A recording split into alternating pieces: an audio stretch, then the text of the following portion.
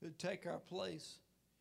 And to the world, it is foolishness. You know, right now, they're doing everything that they can. That they want to take every kind of emblem of Christianity down in America today.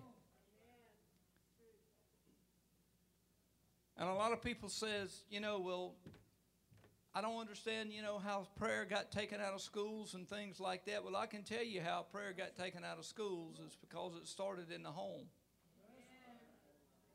We can get prayer back in schools if we can ever get prayer back in the home. 1 Corinthians 1:18, it says, "For the message of the cross is foolishness to those who are perishing. But to us who are being saved, it is the power of God."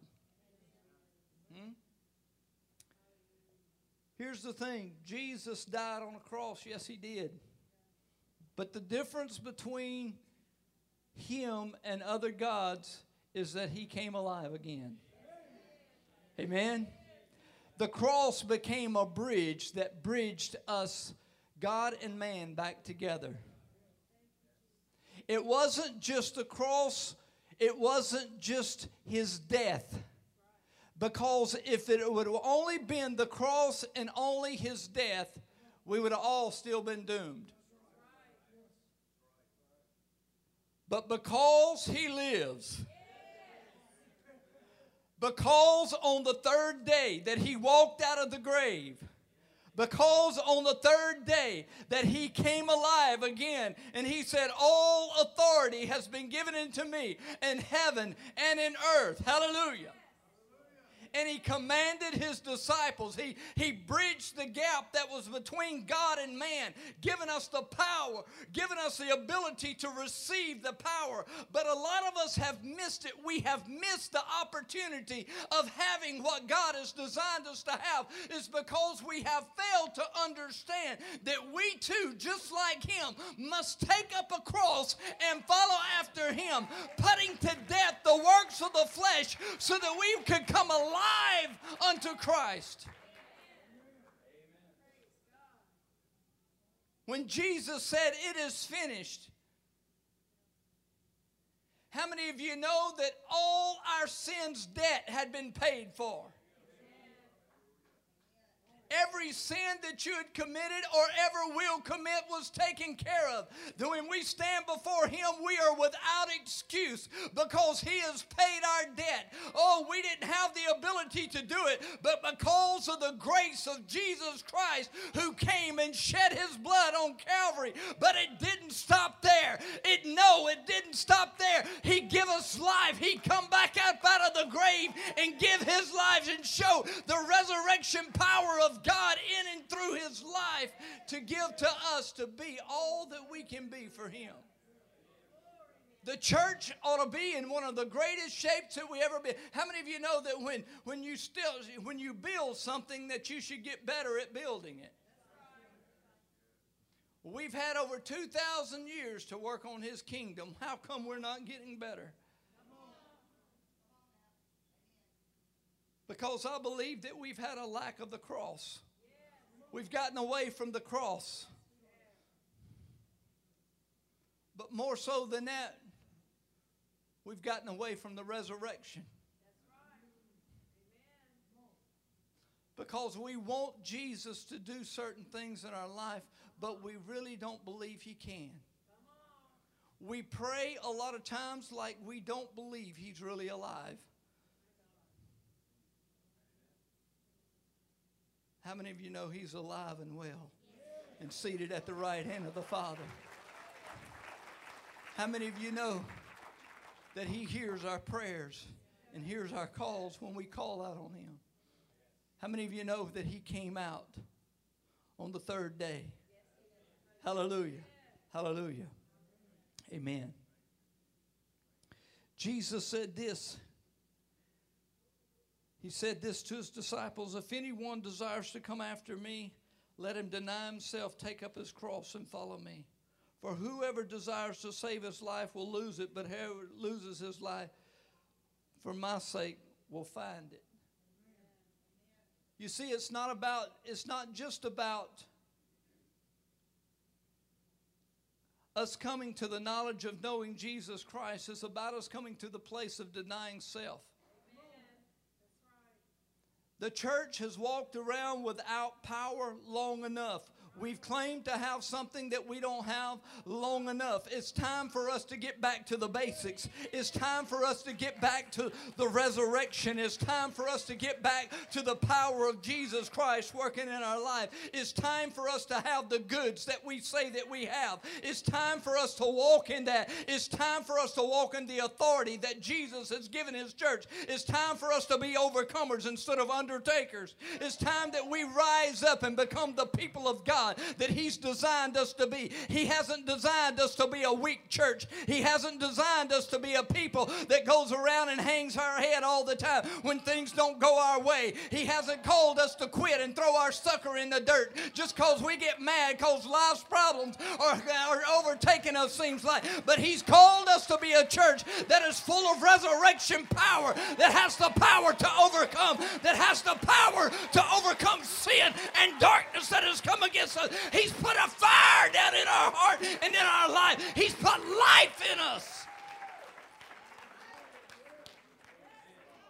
The resurrection power of Jesus Christ is placed inside of us. We should not be somebody who is shaking in a corner because we face a circumstance that seems like it can't be overcome. But we should know that Jesus Christ come out on the third day, and on the third day He is alive and well. He made Himself alive and well for His people, caused us to be able to overcome.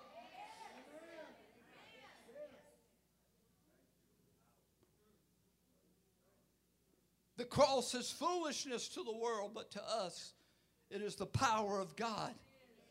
Because it bridged every gap, every promise of God. It bridged it back. Where man had broken it, God bridged it back with His cross. He put it back. He made a way for us to pass from this life into a new life, to where we could put death on, and we could put to death the flesh and come alive unto Him. But too many of us want to hang on to the world and to God. If you have the Word of God only, you'll dry up. If you have only the Spirit, you'll blow up. But if you have the Spirit of God and the Word together, you will grow up. And it's time that the church grows up, amen, and becomes the church that He's designed us to be, full of resurrection power, full of anointing, full of overcoming strength. He hasn't caused us to give up. The world wants us to stop. Listen, they say that Jesus, there's nothing to Jesus, but yet they don't want you to use the name of Jesus. They don't believe that there's anything to the cross, but they want you to remove all crosses. So there must be something to this. There must be something to it. It is. I'm telling you, it's full of joy. It's full of peace. It's full of hope. Hallelujah. It's full of prosperity when we have Him in our heart and in our life. Because He is the life. He is the resurrection. And if you haven't received Him as your personal Savior, I want to invite you this morning to do so. Because Jesus is the best thing that has ever happened to me. Look at your neighbor and say, Jesus is the best thing that has ever happened to me. His resurrection power. The tomb is empty, folks. He is alive. And He lives inside of us. If you don't know Him this morning, I want everyone to stand. We're going to invite everyone. I'm going to ask our ushers to come. We're going to get prepared to share communion. If you are saved, you're invited for this communion. Because we believe that these sacraments are holy. We believe that Jesus said to do this in remembrance of me. So oftentimes as you do it in remembrance of me. How many of you know his body was broken? His blood was shed. Some people say his blood was spilled. That sounds wasteful. His blood was not wasted.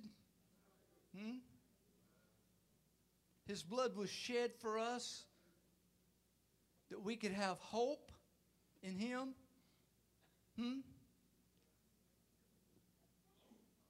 Somebody said, I like what Perry Stone says. He says, this is the meal that heals.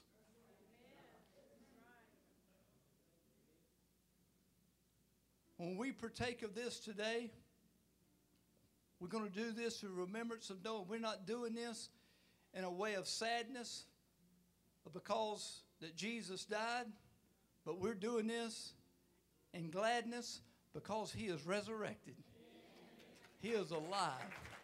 Hallelujah. Hallelujah. Hallelujah. I want everyone who will. If you're saved, I want you to come be a part of this. If you're not, you can be.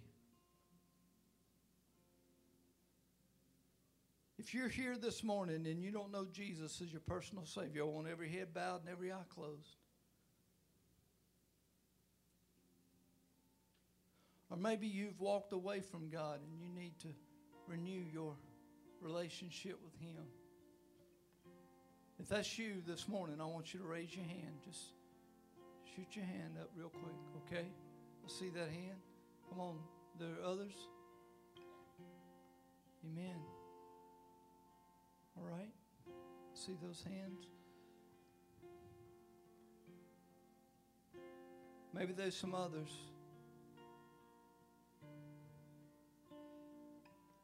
If that's you, I want you to step out of your seat and come down. We want to pray for you real quick. This is an awesome thing. Come on.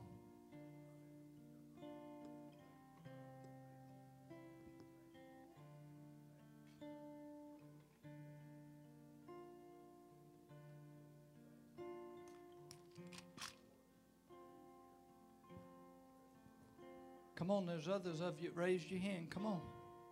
Come on, it's okay. You got a whole room full of people that love you, care for you.